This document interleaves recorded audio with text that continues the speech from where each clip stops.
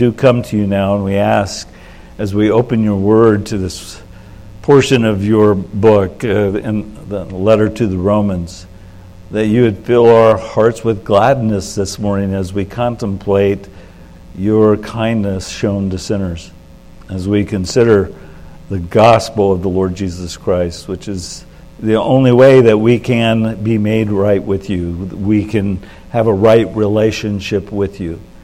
So we are thankful for this portion of Scripture that will be in. We pray that the Spirit would have freedom to work it into each of our lives as we need it. Maybe that's encouragement. Maybe that's some conviction. Maybe that is just a building up of our faith.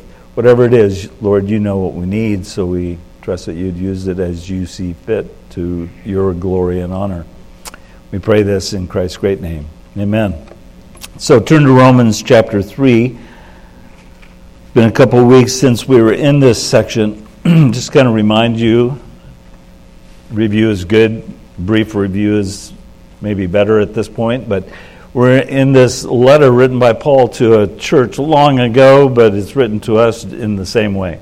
In this letter, called the Book of Romans, or the Epistle to the Romans, is Paul's full, detailed explanation of the most fantastic message ever given to the world. It's the gospel of the Lord Jesus Christ. The theme of the gospel is stated right in chapter 1, where he said, I'm not ashamed of the gospel, for it is the power of God for salvation to everyone who believes, to the Jew first and then to the Greek. For in it, that is in the gospel, the righteousness of God is revealed, or how to have a right relationship with God is revealed from faith to faith, just as is written in the Old Testament and applied in the New. The righteous shall live by faith. And then he sets out in chapter 1, verse 18, all the way through chapter 3 and verse 20 to demonstrate why we need God's righteousness, why we need the gospel. It is because, one word, condemnation. Every person stands condemned before God. They enter into this world condemned before God as sinners. They are sinners 3 times over. They are sinners in that they, by virtue of Adam acting for the human race, when he sinned, brought sin into everyone's life. Imputed sin of Abraham to our account, or Adam. And then, secondly, they are sinners by virtue of birth. We're born sinners. David said, "In sin did my mother conceive me." He didn't mean that the act of sexual intercourse was sinful. He meant that he was conceived in sin. He was in the womb a sinner. He had a sin nature that had been passed down from parent to child, and that's been true ever since Adam and Eve. And then third, we all sin. We don't become sinners by sinning. We are already sinners, and we act out what we already are by nature. Children of wrath, even as the rest, as Paul put it in Ephesians 2. So we stand condemned before God. Now, that's not a popular message today, because everyone wants to see God as a God of love, and he just loves people so much, and he just wants to help them, and he wants them to have the best life, and all of that. And God is love, and God does love the world of sinners, and he does want the best life, but it is not at the cost of just forgetting their sin. They stand condemned.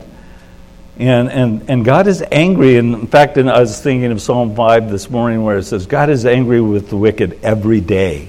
And if they do not turn back, he will sharpen his sword, and he will bend his bow, and he will shoot his arrows at the wicked, and they will die for their sin. Just as God had told Adam, in the day that you eat of this tree, of the knowledge of good and evil, dying you will surely die. And that's been the case for mankind ever since Adam sinned. So we all stand condemned. And that doesn't matter whether we're these vile pagan offenders that we might all agree is like, oh, those are wicked people, horrible people. I don't know that there would ever be agreement like that today in our world, but let's just say that there's that agreement. All these people, they're idolaters, they're pagan, they sacrifice their children, they do all this evil stuff, and they exchange the glory of God for the lie and all of that wicked. Oh, they deserve God's condemnation, his holy wrath. But in chapter 2, he says, yeah, it's not just them. It's the self-righteous religious people who are just as guilty before God, stand condemned before God, because the truth is they practice the same things. It may not be the same actions, but it's the same attitude. It's the same heart full of sin. So everyone stands condemned before God. That's where he ends the first section. We're in the beautiful second major section of the letter, starting in chapter 3, verse 21, going all the way through chapter 5 and 21. And one word describes it: justification. Condemnation in the first section, justification in the second section. Justification, we talked about it in these 10 verses that are just deep and really, really deep about what God has done to bring salvation or a right relationship with Him to sinners. It's wrapped up in the word justification. And justification, we talked about this. It does not mean that God sees me as though I had never sinned. Well, that God can never see any of us that way, because we all are sinners. We have sinned, so God would be playing a mind game with Himself if that's what it meant to be justified. No, it doesn't mean that.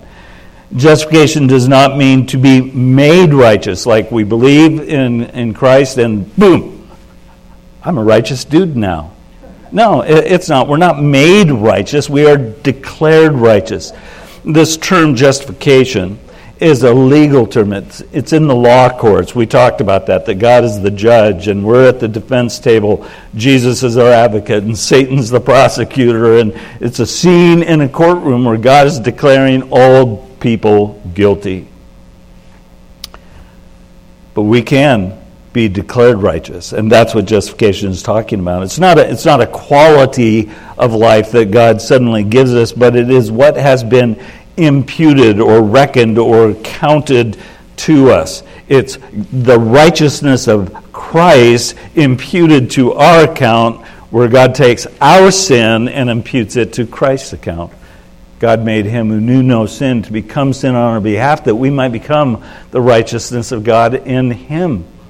That's imputation, a theological term, I know, but it's not hard to understand. You have a credit card, debit card, you have an account, and things get paid to it, that's credited to your account.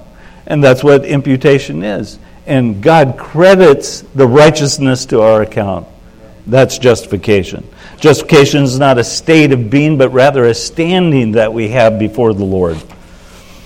So, we come to our passage one more time, and I'm going to read through these verses 21 through 31, and then we'll continue on. Romans 3:21 and following. But now the righteousness of God has been manifested apart from the law, although the law and the prophets bear witness to it. The righteousness of God through faith in Jesus Christ for all who believe. For there is no distinction.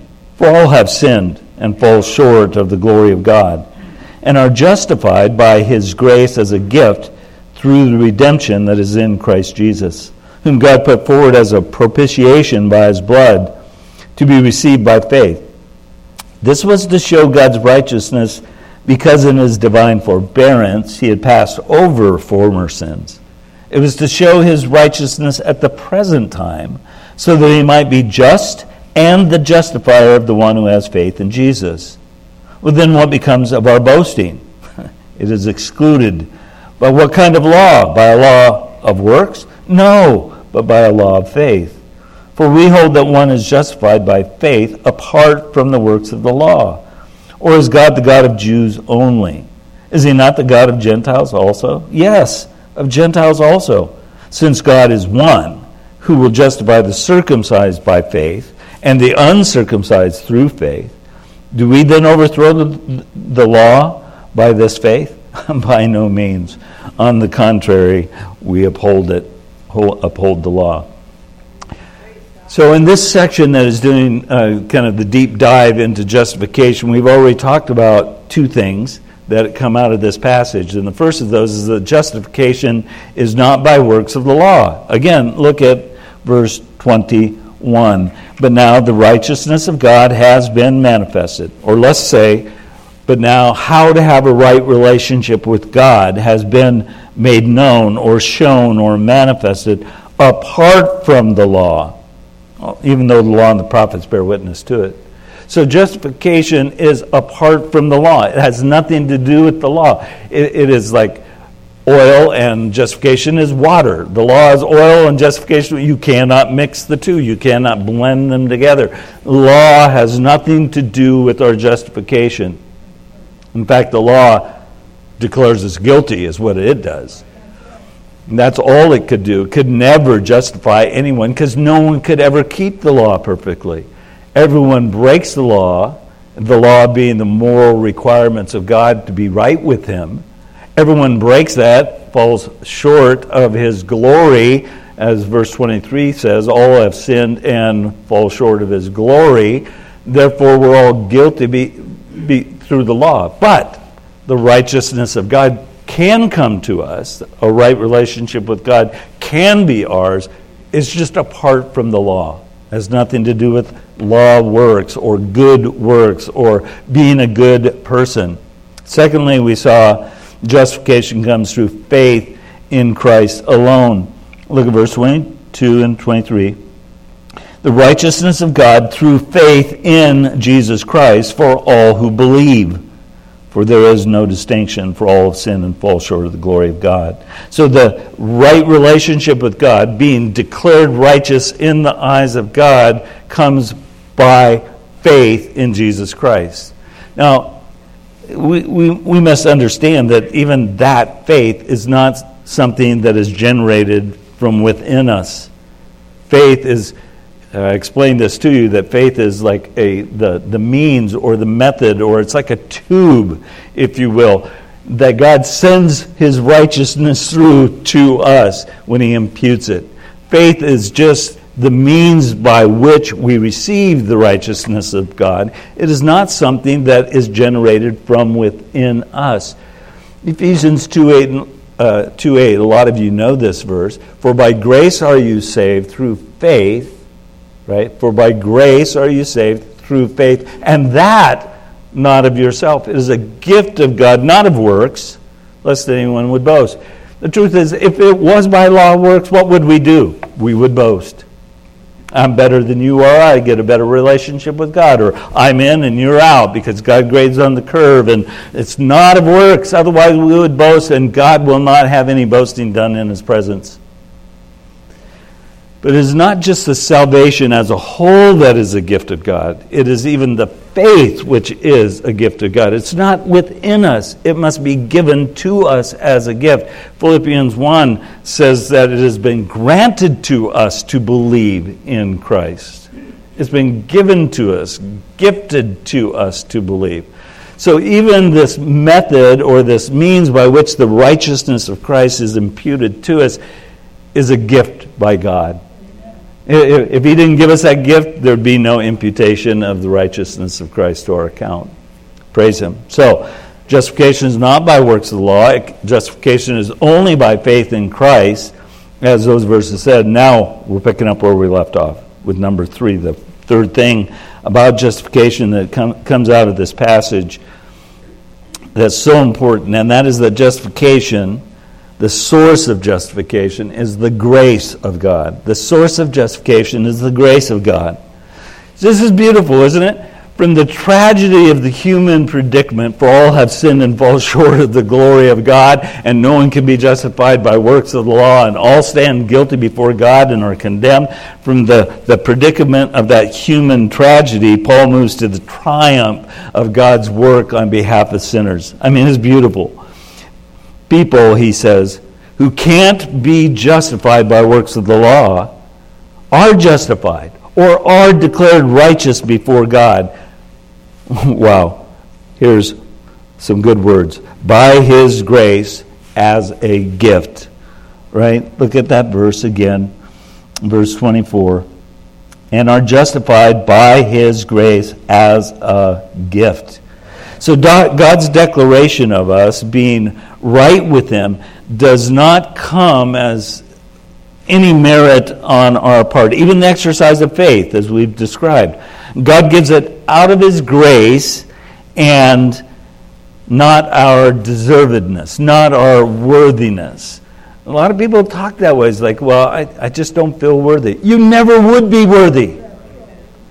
I just don't think I deserve it. You never could deserve it. It isn't out of our merit. It isn't out of our worth. It isn't out of our deservedness. No, it is by grace as a gift.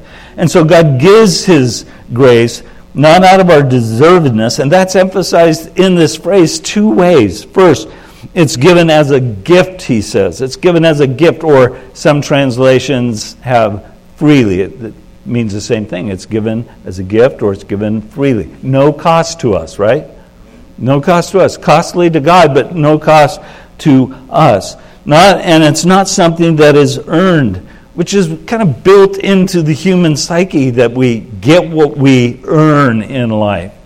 Every other religion teaches that. Life kind of teaches that from the get-go, that we get what we deserve. And no, we don't get what we deserve from God. Yeah, praise God that we don't. So first, it's given as a gift or given freely. And secondly is this term grace, which points to the free, unmerited favor of God, to the generous goodness of God towards sinners. Wow, that is a packed little phrase, isn't it? By His grace as a gift. Now, listen, it is important to consider that God would not graciously declare sinners right before Him without an objective basis, without dealing with their sin. That's what that means. There's an objective basis for His grace. It's not our deservedness, it's not our worthiness, but there still is an objective basis for Him declaring guilty sinners righteous in His eyes. See, God's holiness would not allow Him to forgive sinners without His wrath toward their sin being dealt with. God couldn't just say, oh well, everyone's a sinner, I'll let that slide. His holiness, His righteousness, His justice would not allow that. So, God's holiness would not allow Him to forgive sinners without their sin being dealt with. And while justification could not come through law works, His holy wrath towards sin still needed to be satisfied. And this is where grace comes in. This is why it's a gift. So, the source of justification, according to this verse, is grace. God giving sinners what they could never deserve, and then He gives us the basis, the objective basis for that grace. It is the redemption that is in Christ Jesus. Get that? And grace does have a basis. It's not in us, it's in God and what He did. And that is the redemption that is in Christ Jesus through His shed blood. God's grace then is tied to, absolutely tied to, redemption. Redemption. And this brings us to the second important term in these verses that we need to talk about. The first was justification, right? Justification. We've already dealt with that. Now we're to the second important word in the text, redemption. And this word brings us into the imagery of the slave market. We talked about how justification brought us into the imagery of the law court. We're changing scenes now. We're moving into the imagery of the marketplace. The basic meaning of the word redemption was this. It was to buy or to buy back, whether as a purchase or as a ransom. Here again we think of this word most often in theological terms, right? We don't use it a lot outside of theology today. It used to be used more that way, where you would have, when I was a kid, there was S&H green stamps that you would collect, and then you could go down to the grocery store and redeem something with those stamps. And you didn't think of theology when you did that. You just thought, I got to go buy some candy or something like that. But that word used to be more common. Now we tend to think of it only in theological terms, but it had its origin, the Greek term, terms that are used, had its origin actually in the release of prisoners of war after a ransom was paid for them to be released. And then it was extended to include the freeing of slaves, again, through a payment of a price. So what Paul is saying here, and in many other passages, is that God redeemed sinners through the blood of his Son as the purchase price. The ransom price which purchased every sinner who would believe from their slavery to sin. Isn't this what Jesus actually said in Mark 10:45, where he says, the Son of Man did not come to be served, but to serve and to give his life as a ransom, a redemption for others, for sinners, ransom for many. And Peter likewise wrote about it, saying, knowing that you were ransomed or redeemed from the futile ways inherited from your forefathers, not with perishable things like silver and gold, but with the precious blood of Christ, like a lamb without blemish or spot. 1 Peter 1:18 and 19. So the imagery then that we have is that sinners are held in captivity to sin, from which only a payment of a ransom, a redemption, can set them free. And the ransom was nothing less than the sacrificial death of the Son of God. Now, think of what Chris was sharing out of the Scriptures. That was it. I mean, those verses were just absolutely kind of an extension of what Paul is saying in these verses. And so the world is seen as a slave market of sin, and sinners are slaves under the control and dominion of the evil tyrant sin. But Jesus came and he paid the price, that ransom price, and redeemed those who have believed by giving his own life for them. Man, redemption's pretty great. Redemption's pretty great. Now listen, there's two different Greek word groups used in various and compound forms in the New Testament that inform us of this wonderful truth that is so tied to our being declared righteous in the sight of God. And these words combined, these word groups combined, emphasize three things. The first of them is this: that, number one, we've been bought and taken out of the slave market of sin. That's the first word group. We've been bought and taken out of the slave market of sin.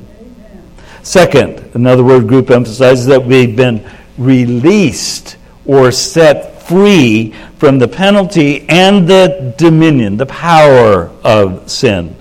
And then the third and final word group indicates that we now belong to God because he purchased us with that price.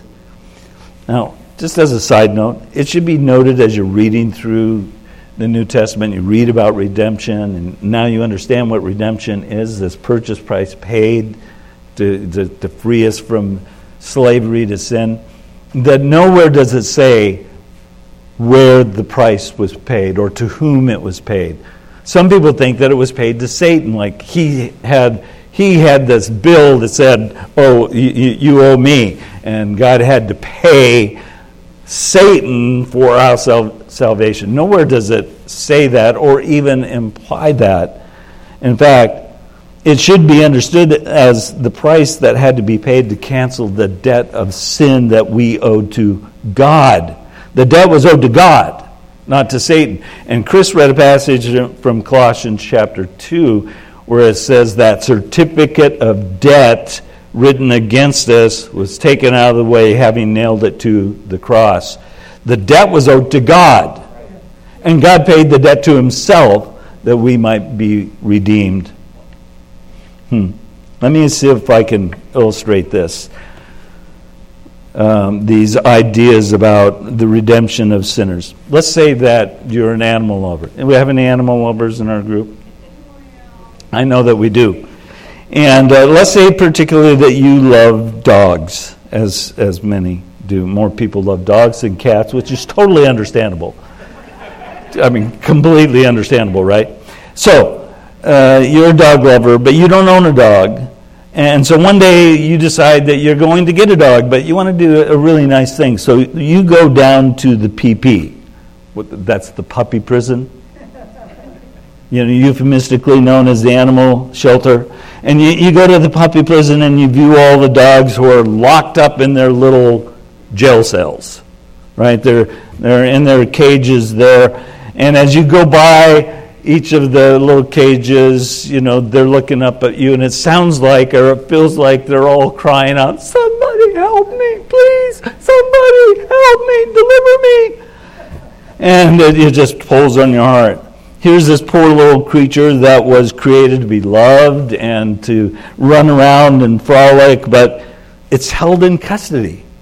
It's in a little cage, unable to fulfill its purpose in life, which is not to enjoy life, but help you enjoy life. Well, your sights are finally set on one particular dog, and you go to the counter and you pay for it. You redeem that precious little puppy. And once you've paid the ransom price, I'm sure you would not do this: walk right out the door and leave. No, you wouldn't do that. You would get the puppy and take it out of the puppy prison. You would take it with you. You want to deliver it from its bondage and its probable death.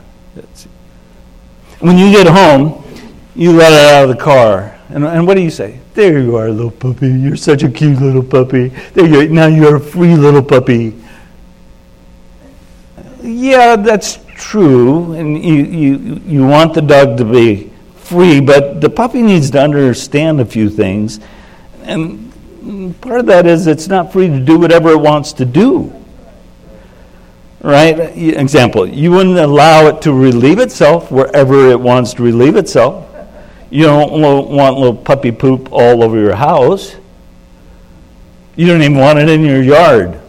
You wish you could train it to go in the toilet, but that's just not going to work. So you know that you have a responsibility to pick up the puppy poop and all of that. But it's not free to do whatever it wants to do. It's not free to chew on your shoes or any other items of clothing that may be within its reach. It's not free to do that. It's not free to sit at the table with you and your family and eat dinner with you. Well, it shouldn't be. Some people may do that, but I'm not sure that's within my realm of thinking even. But you don't allow it to do whatever it wants to do. And you don't want your puppy to run out of the house and then go out of the yard and run into the street and be run over by a car and killed. I mean, you didn't purchase the puppy to set it free to die. You set it free to live, right? So the point is that you bought that dog because you had compassion on it. And you desire the very best life possible for it. It now belongs to you. And it must understand that while it is free, it is not free to do whatever it wants. It's free to do what you want it to do. Every dog owner should know that, right? It's free to do what you want it to do. And it's that way because you own it. It's your possession. So do you see how this relates into what God has done for us through redemption? Hopefully that will give you a little bit of a more human picture to it. God looked down from heaven and he saw our sorry state. We were all in our little cells under the dominion of evil tyrant sin. And God wanted to set us free so that we wouldn't have to face certain death. He had compassion on us, and he paid the ransom price for us by giving his own son to die in our place. And he redeemed us, and he took us out of captivity to sin, and he did so to set us free from the penalty and power of sin. But our freedom is not a freedom to do whatever we want, whatever we please to do. No, our freedom is a freedom to do what he wants us to do. That's part of what redemption is all about. In the words of Paul elsewhere, he put it this way, 1 Corinthians chapter 6, verses 19 and 20. Or do you not know that your body is a temple of the Holy Spirit within you, whom you have from God? You are not your own. You were bought with a price. You were redeemed Same Greek word, redeemed with the price. So glorify God in your body. Listen also to Galatians 5:1, which says, "For freedom Christ has set us free. Stand firm, therefore, and do not submit again to a yoke of slavery." That's slavery of sin. And then he says in verse 13 of Galatians 5, "For you are called to freedom, brothers. Only do not use your freedom as an opportunity for the flesh, but through love serve one another." You see, our redemption was very costly to God. It was purposeful. He wanted to set us free from sin's dominion. And he wanted to set us free to enjoy life as he intended it to be. And that life was not intended to be lived like we may desire to live it or for our own pleasure, but rather for his glory and honor. That's redemption. This is the grace of God. The objective basis for the grace of God is the redemption that is in Christ Jesus our Lord. Praise him for his redemption. Number 4, the fourth thing about justification in this passage is the basis of justification is the blood of Christ. The blood of Christ. That's verses 25 and 26, where it says, "Whom God put forward as a propitiation by his blood to be received by faith.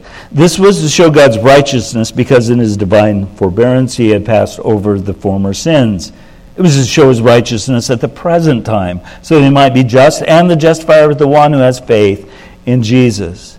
So while justification was given as a gift through the redemption that is in Christ Jesus, it was very costly for God and his Son. It was a gift to us, but it was costly for God. And Paul describes how the purchase price for the forgiveness of sin was made. That's what verse 25 is telling us. God put forward Christ Jesus as a propitiation by his blood to be received by faith.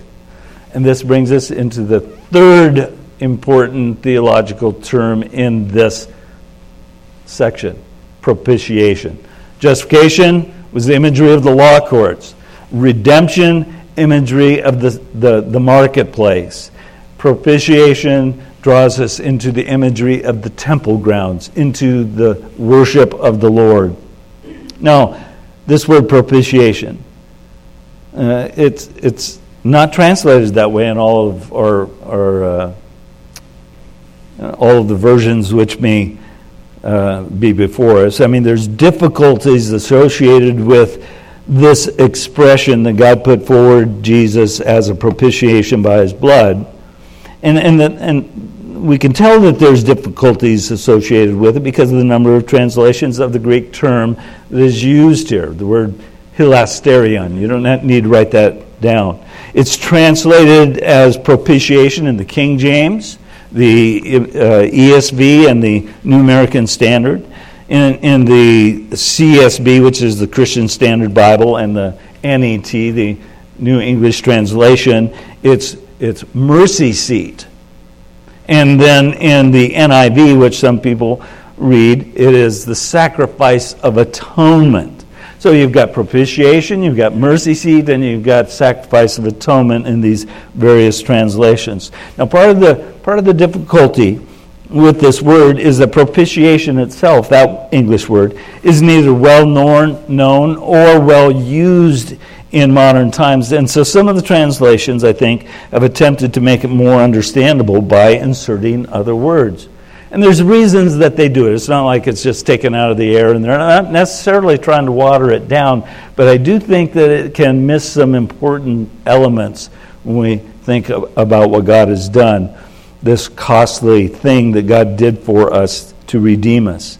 So this word propitiation and its varied forms are found very infrequently in the New Testament, only a handful of times. But it's used a lot in the Greek translation of the Old Testament, called the Septuagint. It's translated in a variety of ways depending on the context. So I'm going to kind of go through that a little bit and ask you to follow along with me. So in the Old Testament, one of the form one form of this word group was translated almost exclusively as mercy seat. It's the same way it's translated in the New Testament in Hebrews 9 and verse 5, the mercy seat. Now, if you don't know it, if you've read your Old Testament, you should know this, but the mercy seat was that article of furniture that was in the Holy of Holies. It was the tabletop to the Ark of the Covenant, that piece of tabletop that sat on top of the Ark of the Covenant. It was the place where once a year, just once a year, the high priest would enter into the Holy of Holies and sprinkle blood to make atonement for the sins of the people of Israel. Did you get that? Just once a year. Sinful men could be in his presence. Just one time a year. Day of Atonement. So it represented, the mercy seat represented the one place where holy God could meet with sinful men, because the high priest represented sinful men, not just himself as a sinner, but others as well. So because a blood sacrifice was made and then blood was sprinkled on the mercy seat, God could then meet with the high priest without killing him, without striking him dead. And what happened there was very important. I mean, only when a blood sacrifice was made on the Day of Atonement and it was sprinkled on the mercy seat could the high priest, the sinful man, enter into the presence of God. Now listen, beautifully, this is so beautiful, and Chris kind of hinted at this as well. The mercy seat, the blood sacrifice, the goat that was sacrificed, and the goat that was taken out in the wilderness and released on the Day of Atonement. Both the mercy seat and the sacrifice and the blood and the high priest all were pictures of the Lord Jesus Christ. They were all pictures of what the Lord Jesus would be. Jesus fulfilled all things pictured and pertaining to the forgiveness of sins. Jesus was the tabernacle, or later the temple. Jesus was the high priest. Jesus was the sacrifices. Jesus was the candelabra. He was the table of showbread. He was the altar basin. He was every bit of it. It was all shadows of what Christ would be in fulfillment, in substance, according to Colossians chapter 2. That is so beautiful. So, one of the words, again, talked about the mercy seat. Other forms of the word group were translated as to make atonement, or in reference to the Day of Atonement. And there's another theological term that we don't hear a lot outside of time in the Bible, right? Atonement. Well, this probably explains why the NIV translates Romans 3, verse 25, as the sacrifice of atonement, because that's the way it is used so often in the Greek translation of the Old Testament. Through a blood sacrifice being made, sins could be covered. They could be covered and the guilt removed. That's atonement. That's atonement. That's expiation, another theological term. Expiation and atonement dealt with the reparation made through a sacrifice so that the guilt could be covered, so that God wouldn't strike the sinner dead. Now, again, I want to ask you to follow me at this point, because it could get, I don't know, maybe a little confusing, but it's well worth understanding what's going on here. So the basic meaning of the word propitiation, here it is for you. Satisfaction or appeasement. That's the basic meaning of the word propitiation. To satisfy or to appease anger or wrath. While the basic meaning of atonement and expiation is to extinguish the guilt incurred by breaking the law through reparation being made. Now those are two different things. And let me try to illustrate the difference between these words. Let's say that there's an industrial accident that occurs, and someone is injured in the course of his work and is partially paralyzed. The company is at fault because they didn't provide the necessary safety training, or they didn't have the necessary safety equipment on hand. And it created the conditions where this man's health was at risk. So the company is held accountable for the man's injury by the court and for his subsequent paralysis. He's paralyzed because of this accident. Therefore, the court awards the man a large sum of money to be paid by the company. Some of that could just be cost of living for the rest of his life. Some of it could be punitive damages, large amount of money to take care of him for the rest of his life. And when the money is paid, the company has expiated or atoned for their wrongdoings. It no longer has any responsibility toward the man. It was a costly debt, and they paid it, and so expiation and atonement had taken place. Reparations had been made. But that doesn't say anything about how the man feels toward the company that caused his injury and subsequent paralysis. I mean, he may be filled with anger and resentment, even hatred, and he may spend the rest of his days abhorring the name of that company, even though all the money had been paid to him to take care of him for the rest of his life. The debt had been paid or expiated, an atonement had been made, but he himself had not been propitiated or satisfied or appeased. His injury would not allow him to forgive the company. He may never forgive them. See the difference between propitiation and atonement or expiation? One is reparations being made. The other deals with the feelings that are incurred through injury. So what Paul's saying here is that human sin had injured God. It had injured God, not like the man injured by a piece of equipment or whatever, but it injured God because it was an offense to his character, to his righteousness, to his justice. Our sin is a violation of God's righteousness and his holiness and his justice, and demands that we be judged in some way for that sin. In the blood sacrifice of Jesus, that judgment was met. Atonement was made. Expiation occurred. The guilt has been removed. But at the same time, the injury to God's person was also appeased or satisfied. He was propitiated in his wrath toward the sinner, and the sinner could be reconciled to God. This is beautiful.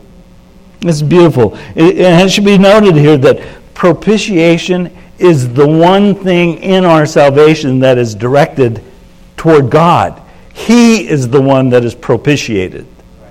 All the other parts of our salvation, redemption, justification, glorification, reconciliation, sanctification, all of the other elements of our salvation are all directed toward us. We are sanctified. We are justified, we are reconciled, will be glorified, etc., etc. But God is the one who needed to be propitiated, not us. We are the one that brought about his need of being propitiated, his anger, his wrath, his holy justice being satisfied. Propitiation was all about God's holy wrath towards sin and it being satisfied. So in verse 25, what Paul is saying is that God in his mercy will to forgive sinful people in order for them to be forgiven and to it be done righteously. That is without in any way condoning their sin.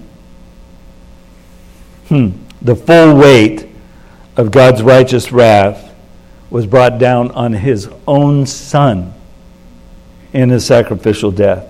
Listen to a quote by John Stott, one of the best books I've ever read theologically on the cross. It's called The Cross of Christ. Beautiful quote. It is God himself who in holy wrath needs to be propitiated. God himself who in holy love undertook to do the propitiating. And God himself who in the person of his Son died for the propitiation of our sin. Thus God took his own loving initiative to appease his own righteous anger by bearing it in his own self, in his own Son, when he took our place and died for us. Wow! That's powerful. So God's holy wrath towards sin had to be satisfied, and the only way that it could be satisfied was through the sacrifice, a sacrifice that could atone and expiate the guilt of sinners, and that had to be the sacrifice of his only Son. Why? Well, because the blood of bulls and goats could never take away sin. It could only cover it for a period of time. Read Hebrews 10, and it explains that in detail. The priests are constantly sacrificing animals, but the blood of bulls and goats and pigeons and doves, etc., could never take away the sin. It could only hide it. It could only cover it for a period of time. And in fact, those repeated sacrifices, blood sacrifices, was a reminder of the guilt of people rather than a freeing from guilt. It reminded them that they needed atonement, expiation on a regular basis. Only the blood of the perfect Son of God could satisfy God's holy wrath. Then and only then could God give us a right relationship with Him. And notice that verse ends with, to be received by faith. Once again, Paul just throws it in. It's like a reminder of our inability to do anything to merit salvation. We receive every benefit, every single benefit of salvation through faith and faith alone, and even that faith is a gift from God. Now, the reason God did it this way, had to do it this way, where He put forth His Son as a propitiation through His sacrificial death, is explained by Paul. This was to show God's righteousness, because in His divine forbearance He had formerly passed over the sins. Now we might ask, well, why would God's righteousness need to be demonstrated? I mean, doesn't everyone know that God is righteous? I mean, our God is righteous. He's holy. He's just. Why did it need to be demonstrated? Well, that's what Paul's saying. It did need to be explained. Paul explains that the reason God's righteousness needed a public demonstration through the death of Christ on our behalf was because of how He had dealt with sins in the past. Right? This was to show God's righteousness because in His divine forbearance He passed over former sins. Now that may appear to some like God didn't care about sins in the Old Testament. Of course, that would be foolish to think that, since God is the one who required all the blood sacrifices to deal with the covering of sin for a period of time. So Paul's not saying that. The necessity of blood sacrifice, demonstrates, God is very serious about sin. But the sacrifice of animals could never propitiate God's wrath towards sin. It would take the sacrifice of His only Son to do that. And therefore to demonstrate His righteousness at the present time. Now when he says at the present time, what does he mean? The crucifixion of Christ, right? The time of Christ coming into the world, becoming the propitiation for our sins.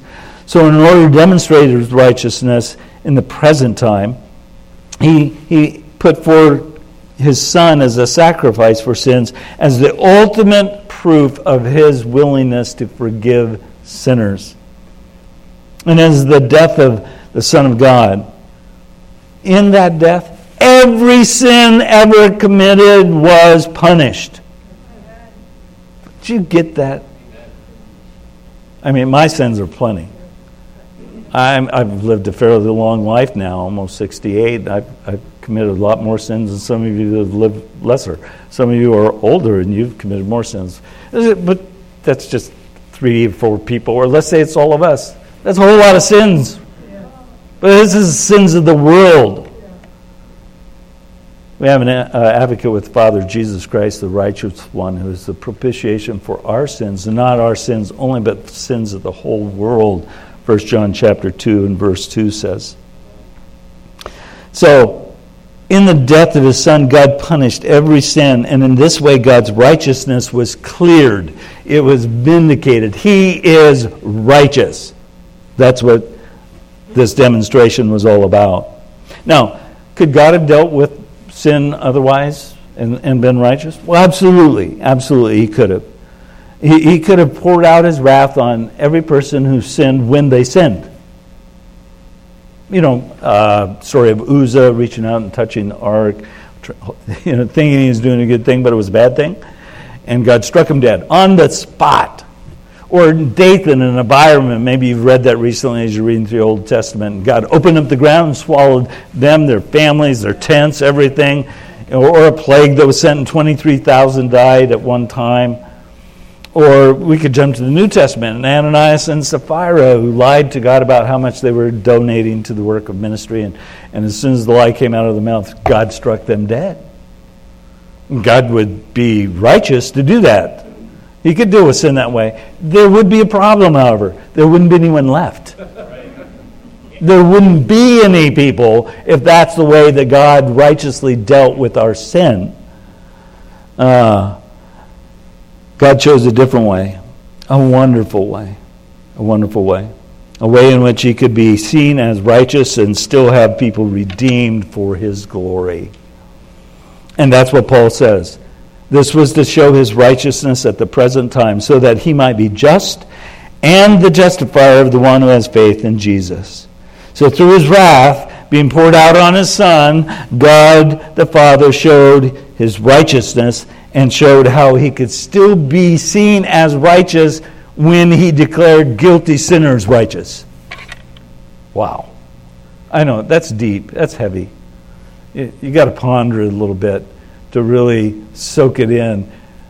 But boy, if you will, you'll be so thankful for the salvation that God has given us.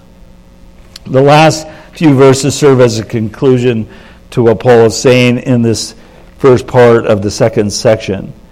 And it sets forth the result of the gospel of grace as we just looked at in verse 21 through 26.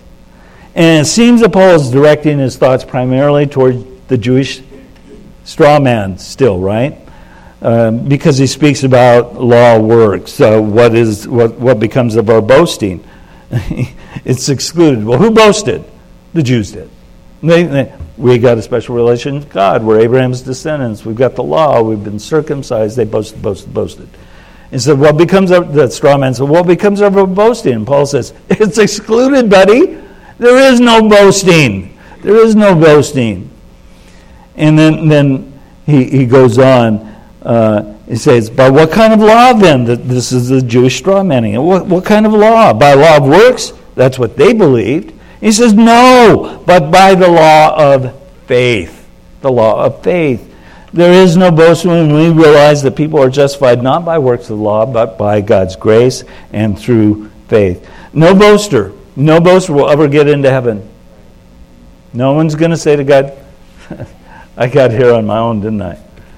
God says, yeah, you're not actually coming in here. Depart from me, you worker of iniquity. I never knew you. Depart to the place that was prepared for the devil and his angels. So God has ordained faith as the sole condition receiving a right relationship with him. And to glory over one's good works or law keeping, it ruins the whole thing. Every time we boast in ourselves, man, that was a really good thing I did for that person. Well, you just lost that one. You just ruined the whole deal of what God's done for you. It's all grace. It's all grace. But I showed a lot of kindness to that person. That's right. That's good that you did, but you just lost the blessing of it by pointing it out. There's no boasting before God. It's all God's grace at work in us. When we boast, it's an affront to God. So by appealing to the truth that God is one in these last few verses, Paul is emphasizing that he employs one method and one method only to bring sinners into a right relationship with him. It doesn't matter whether you're a Jew or you're a Gentile. God is one. Faith comes to the circumcised by faith. Justification comes to the circumcised by faith, and it comes to the uncircumcised Gentiles through faith. And so Paul asks one final question. Do we then overthrow the law by this faith? That's what the Jewish straw man thought. You're overthrowing the whole deal with the law. And Paul says, by no means am I doing that. No way, me genoito. On the contrary, we uphold the law. It's like, that would just be weird to the Jewish straw man. You're saying that nothing to do with the law. Paul says, actually, I'm upholding the law. And what he means is that what he's been saying all along is consistent with the law, because the law could only do one thing. It could show you that you were guilty and that you needed God to be propitiated toward your sin through a sacrifice by his grace, a gift given to us through the redemption that is in the blood of Christ.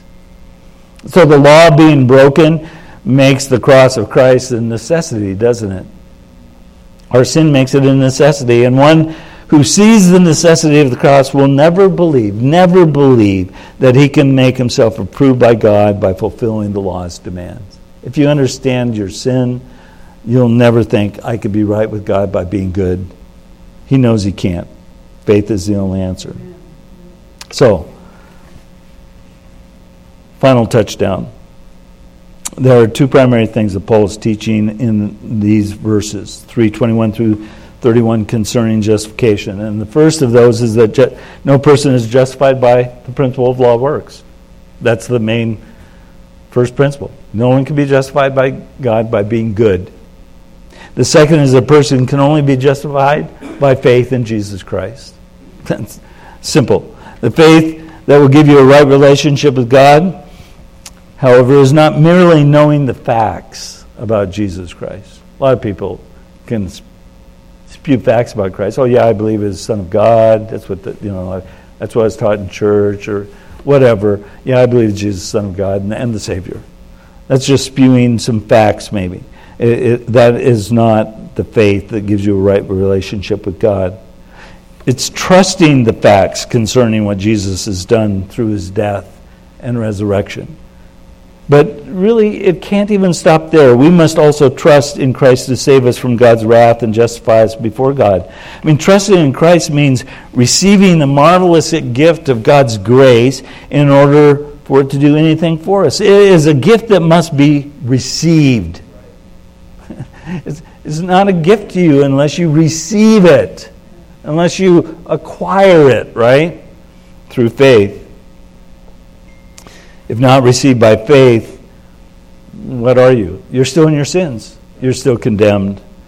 And God's wrath will be poured out on you because you continually fall short of his glory.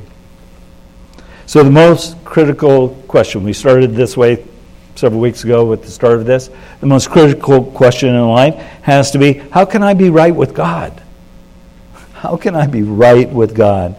You can't be right with God through being religious, by doing good works, or by keeping God's law. You can only be right with God through faith in the Lord Jesus Christ. So the question that we should make sure we've answered is, have we answered that most critical question, how to be right with God? Are we right with God because we have believed in the Lord Jesus Christ? And if we have, let's rejoice in what God did to make it so that we could have a right relationship with him forever and ever. To him be the glory. Lord, we are thankful for this passage, and we're thankful for the truth of the gospel. What a wonderful, wonderful message. Help us to not only rejoice if we know you through faith in Christ. Help us not only to rejoice in this, what you've done for us personally, but help us to consider, as we were singing about earlier, the task that remains before us to share this message with others. Give us opportunities, help us take advantage of them, and share the good news with others to the glory of your name. Thanks for the food we're going to eat as well and fellowship around it. We give you praise for all these things in Jesus' name. Amen.